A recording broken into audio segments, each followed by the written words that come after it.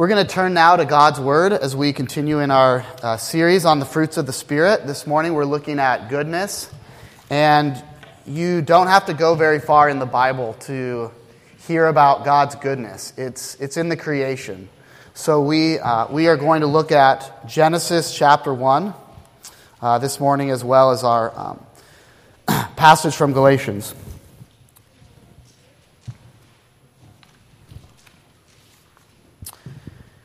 Genesis 1:1. In the beginning, God created the heavens and the earth. Now the earth was formless and empty. Darkness was over the surface of the deep, and the Spirit of God was hovering over the waters. And God said, "Let there be light," and there was light. God saw that the light was good, and he separated the light from the darkness. God called the light day, and the darkness he called night. And there was evening, and there was morning, the first day. And God said, "Let there be an expanse between the waters to separate water from water." So God made the expanse and separated the water under the expanse from the water above it. And it was so. God called the expanse sky, and there was evening, and there was morning, the second day. And God said, "Let the water under the sky be gathered to one place, and let dry ground appear." And it was so. God called the dry ground land, and the gathered waters he called seas. And God saw that it was good. Then God said, "Let the land produce vegetation, seed-bearing plants and trees on the land that bear fruit with seed in it, according to their various kinds." And it was so. The land produced vegetation, plants bearing seed according to their kinds, and trees bearing fruit with seed in it according to their kinds. And God saw that it was good. And there was evening and there was morning, the third day. And God said, "Let there be lights in the expanse of the sky to separate the day from the night, and let them serve as signs to mark seasons and days and years, and let them be lights in the expanse of the sky to give light on the earth." And it was so. God made two great lights, the greater light to govern the day and the lesser light to govern the night. He also made the stars.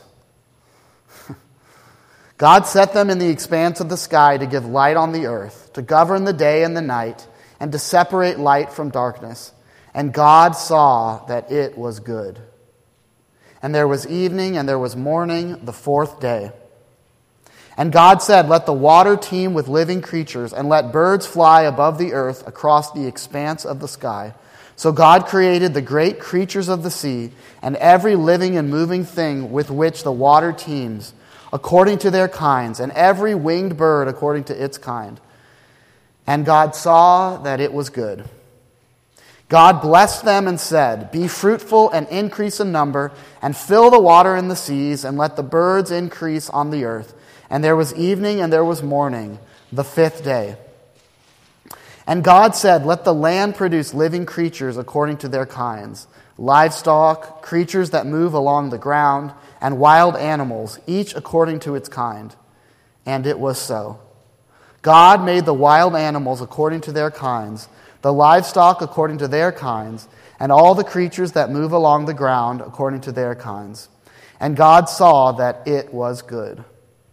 Then God said, "Let us make man in our image, in our likeness, and let them rule over the fish of the sea and the birds of the air, over the livestock, over all the earth, and over all the creatures that move along the ground." So God created mankind in his own image. In the image of God he created him. Male and female he created them. God blessed them and said to them, "Be fruitful and increase in number, fill the earth and subdue it. Rule over the fish of the sea and the birds of the air, and over every living creature that moves on the ground." Then God said, "I give you every seed-bearing plant on the face of the whole earth, and every tree that has fruit with seed in it. They will be yours for food. And to all the beasts of the earth, and all the birds of the air, and all the creatures that move on the ground, everything that has the breath of life in it, I give every green plant for food." And it was so. God saw all that he had made, and it was very good. And there was evening and there was morning, the sixth day. Thus the heavens and the earth were completed in all their vast array. This is the word of the Lord. Thanks be to God. My friends, God is good. All the time. Let's try that again. God is good. All the time. Yes. Yes. That's better. That went exactly how I thought it would. Another pastor in the area, Carl from over in Beaverton, he has a sign right behind his desk. It's a beautiful wooden sign, and it says, God is good all the time, like in the shape of a cross. And every time I'm talking on, like Skype with him, and he's sitting there, I just see that. And it's such an amazing reminder. No matter what happens in our churches, no matter what we go through personally, no matter what struggles we're going through, God is good all the time. All the time, God is good. It's not the goodness of the world that God created the world with in Genesis 1. Those 6 times he says good, 1 time he says very good. That is the core truth of the universe. That is where it all begins. And that's where it's all going to end, too, in the new creation. But not the evil, not the pain, not everything that we've gone through. God and His goodness have the last word. They have the last word. There was a gentleman named Imre Kertész, and he won the Nobel Prize a few years ago for literature, and he was in the concentration camps back in World War II because he was Jewish. And he was this young boy, and all those horrific experiences, all the things that he saw, but what he remembered the most afterwards was not the cruelty and the injustice. What he remembered was these little acts of goodness and these little acts of kindness that were around. From people that were being abused, from people that were being killed, there were signs of goodness and kindness and all these other fruits of the Spirit that we've been learning about. There were signs of that. And it caused him as a teenager, as a young man, rebuilding his life after the concentration camps, to say, not to say, why does evil exist? So often we ask that question. Why is there evil in the world? Why is there pain and suffering? He didn't ask that question. He asked the opposite. Why is there goodness? Why is there beauty in the world? Why is there kindness? Why is there love and joy and peace and patience and kindness and goodness and all these things? How can you explain that without God? That there is a good God that created the universe and sustains it today, and one day will completely renew it and restore it. If you think about that fruit of the Spirit, God's goodness, you have to think about it as it's the source of everything. It's at the beginning. So as we look at this passage, we're going to think about the creation, the fall, and the redemption. The creation of this good world, the fall that brought evil into the world, that's caused by us, and then the redemption of this good world, this good universe that God is bringing through Jesus Christ. So what's the definition of goodness? It's to be in harmony with God. It's to live how God created us to live in the beginning. To walk in His ways, to do the things that He shows us to do. And this is seen all over creation. I mean, you saw it. You heard it just now. The goodness. The way that I think of it is goodness is baked into creation.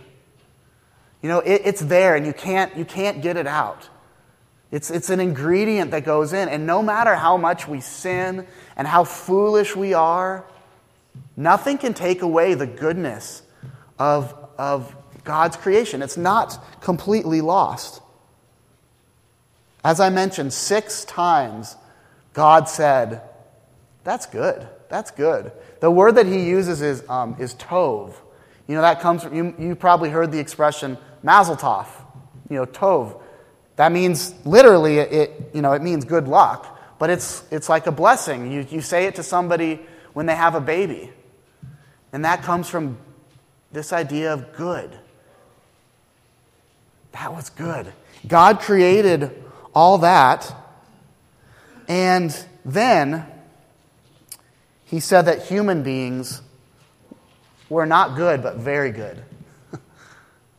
So let's stop and think about that for a while. I mean, I kind of chuckled at that line, then he made the stars. I mean, it kind of seems like a throwaway line, right? But the vastness of the universe. And scientists are only beginning to understand how huge it was.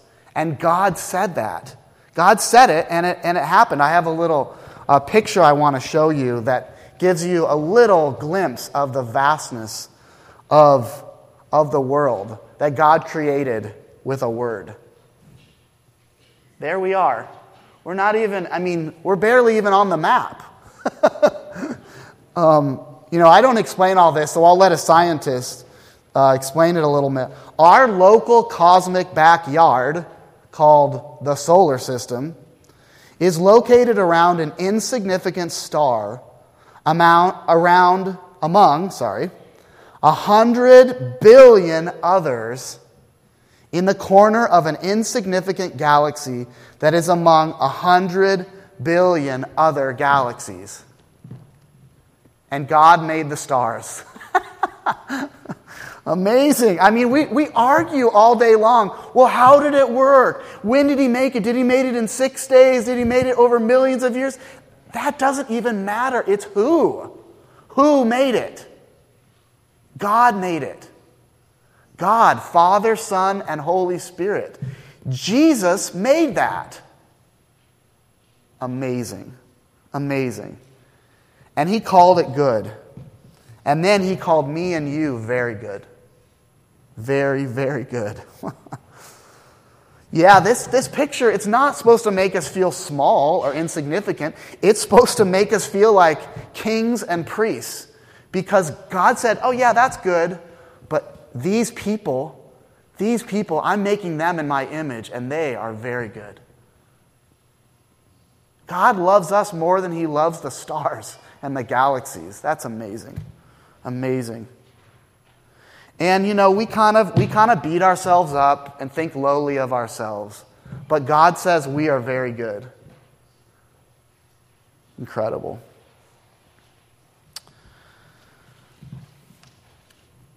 Psalm 8 says, "What is mankind that you are mindful of him, and the Son of Man that you care for him? Yet you've made him a little lower than the heavenly beings, and crowned him with glory and honor. You've given him dominion over the works of your hands. You have put all things under his feet." So that goodness that's in creation, it points us to a creator. Father, Son, and Holy Spirit. A creator that is good. A creator that is the source of grace and love. And yet, if we continue to read in our Bibles, in God's Word, we see that evil comes into play. And evil is where everything, falls apart. In Genesis 3:6, it says, "When the woman saw that the fruit of the tree was good for food and pleasing to the eye, and also desirable for gaining wisdom, she took some and ate it. She also gave some to her husband who was with her, and he ate it. Then the eyes of both of them were opened, and they realized they were naked. So they sewed fig leaves together and made coverings for themselves." So if goodness is living in harmony with God, what is evil? It's living out of harmony with God. I was privileged to lead worship this morning, and do Roger and Carrie and I, do we just play whatever we want? Do we just make it up as we go? Or do we play the same chords and the same melody and the same rhythm. We play in harmony with each other so that we sound like one cohesive whole. That's how God wants us to live. That's God's goodness on display. That's what he's calling us to. Not to play in some other key, not to play whatever rhythm we want, but that's evil. Goodness is to live in harmony with God. And evil came into the world because we thought that we knew better. The serpent tempted Adam and Eve using these words. Did God actually say? Or did God really say this? And sometimes I can't believe that people doubt the Bible or doubt, that it's real, that it's historical, because we're human beings and we do the exact same thing all the time that Adam and Eve did. We say, did God really say? I wonder. There are many interpretations to this scripture. Not all Christians believe like this, and we doubt and we take it apart and we do everything we can to get to that point of saying, did God really say? You're going to make me give you an example, aren't you? Let's just think about the Sabbath. Think about the Sabbath. You have one day. God said, it's right there in Genesis 1, and it's all over the Bible, really. God said, you know what? I created you guys to work for 6 days and to rest for one day, so that you have a day where you can delight in me, where you can sit back, where you can be recreated and renewed, and you can remember that you don't run the universe. I run the universe. Isn't it crazy? I read this book last month that said, isn't it crazy that God had to make a commandment to tell people to rest? That's absurd. Why can't we rest? Why can't we take a day off and just enjoy God? That's one way. That's one way that we say to God, no. I can live. I'll live 7 days a week. I'll keep going. I've got this, God. And then we burn out. Because it's not how God created us to live. He did 6 and 1. It's not 24/7. It's 24/6. God wants us to enjoy Him. He wants us to worship on Sunday and rest. Go home and take a nap. Please. And Pastor Chad reminded us that it's Ash Wednesday, and then Lent begins. And Lent is this wonderful season of preparing for Easter, of remembering that from dust we were created and dust we will return. God might be calling you to some practices or to giving things up. God might be calling you to really practice the Sabbath in this season of life. I know that if you test God in that, you will wake up on Easter morning and you will be different. So take time. Ask God what He wants you to do in these next 40 days. There are lots of other things like this. That's just one example. There's the consumerism and the sexual immorality and drinking too much and just all kinds of things that are not how God created us to live. And when we live like that, they actually just make us miserable. Because even that's a grace, to say when you're at the end of your rope, I'm calling out to Jesus, and He saves us. Creation, fall, and redemption. Even as God is dealing with Adam and Eve, and He's speaking the curse over the serpent, He is redeeming Adam and Eve. And He's giving them a lifeline. He doesn't destroy them. What does He do? They realize that they're naked. They realize that they're ashamed, and God clothes them. It says that God made clothing for them. And that is just a sign. That's a sign that points to Jesus. And the rest of the Bible picks this up. And the Apostle Paul says, put on the righteousness of Christ. Put on His clothing.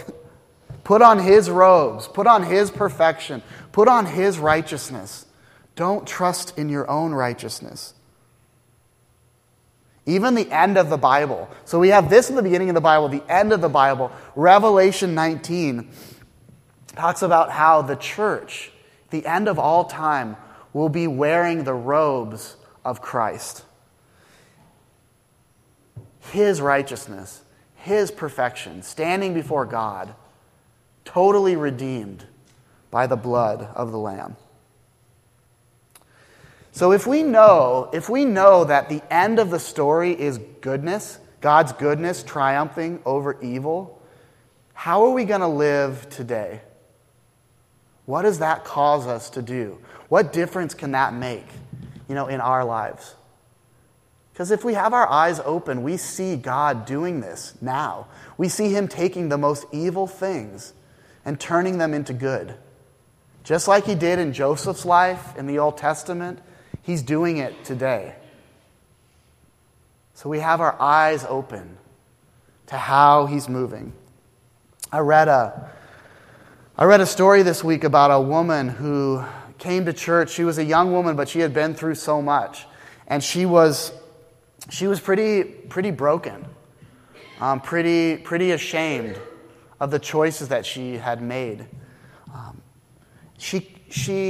She had this wild life, this kind of wild past that she was seeking to leave behind. She had an abortion, and she had made all these choices that were very painful. And she came into the church and she found hope for the first time in her life, real hope in God's goodness. And she found healing. She found a group of people that came around her and said, God's grace is real, no matter what. He can redeem even the worst things. So let's call this woman Annie. So she grew, and she found her righteousness, not in her good works or what she has done, but in the righteousness of Christ. Eventually, she grew, and she became one of the people that prays with folks down front. She joined that prayer team after years of growing with Christ and finding that hope. And one week, a woman came up to her, and she was pregnant, and she was about to have an abortion. And she felt convicted, while she was at church. But she still didn't know what to do. I mean, she was in a predicament, and she came up front, and Annie met her there and prayed with her. And as they prayed together, and as they talked, she said, don't do this evil thing. And she said, in fact, I will take your baby. I will adopt him. I'll raise him like my own. And they were so moved by the Spirit. They were so led to exchange that evil and make something good and beautiful that when this article was written, it's 3.5 years later. There's a joyful, laughing, energetic 3-year-old boy running around the church that day because of this evil that was exchanged. And God brought good out of it. God brought beauty out of it. That's the kind of stuff that people do when they are connected to Jesus. When they are rooted in the vine. That's the fruit that bubbles up. Goodness. God can use anything. We have choices that we're ashamed of. We have struggles, we have doubts, and we think that God can't bring something good out of it. But that's all He does. That's all He does. He brings good out of the evil. And that's what the cross is really all about. The cross is the ultimate sign of that, the ultimate time that God did that. When religious people put Jesus to death and God raised Him up. God brought goodness. God brought Jesus back to life. And things are going to be good again. Things are going to be tov again because of that Jesus is renewing lives and people one at a time, each one of us. And everything that we do, every little act of kindness, every meal that we bring to someone who's sick or suffering, every good word or kind word, encouraging word that we say to a coworker, every good act that we do, it matters. It matters because it's part of God's renewing work to make this world good once more. It all matters, and Jesus will do it in His time and in His way. Amen. Let's pray.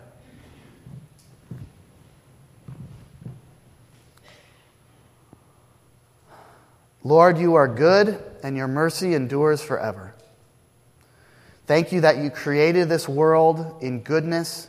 You called us, your people, very good, and you will restore things. Help us in the meantime, when we live in this world that is broken, to live with the end in mind, to pursue your goodness and your truth, to exchange evil for good, to be part of your renewing work in this world, Lord. Goodness is stronger than evil. We claim that for ourselves and for our church and for our neighbors this day. It's in your name we pray. Amen.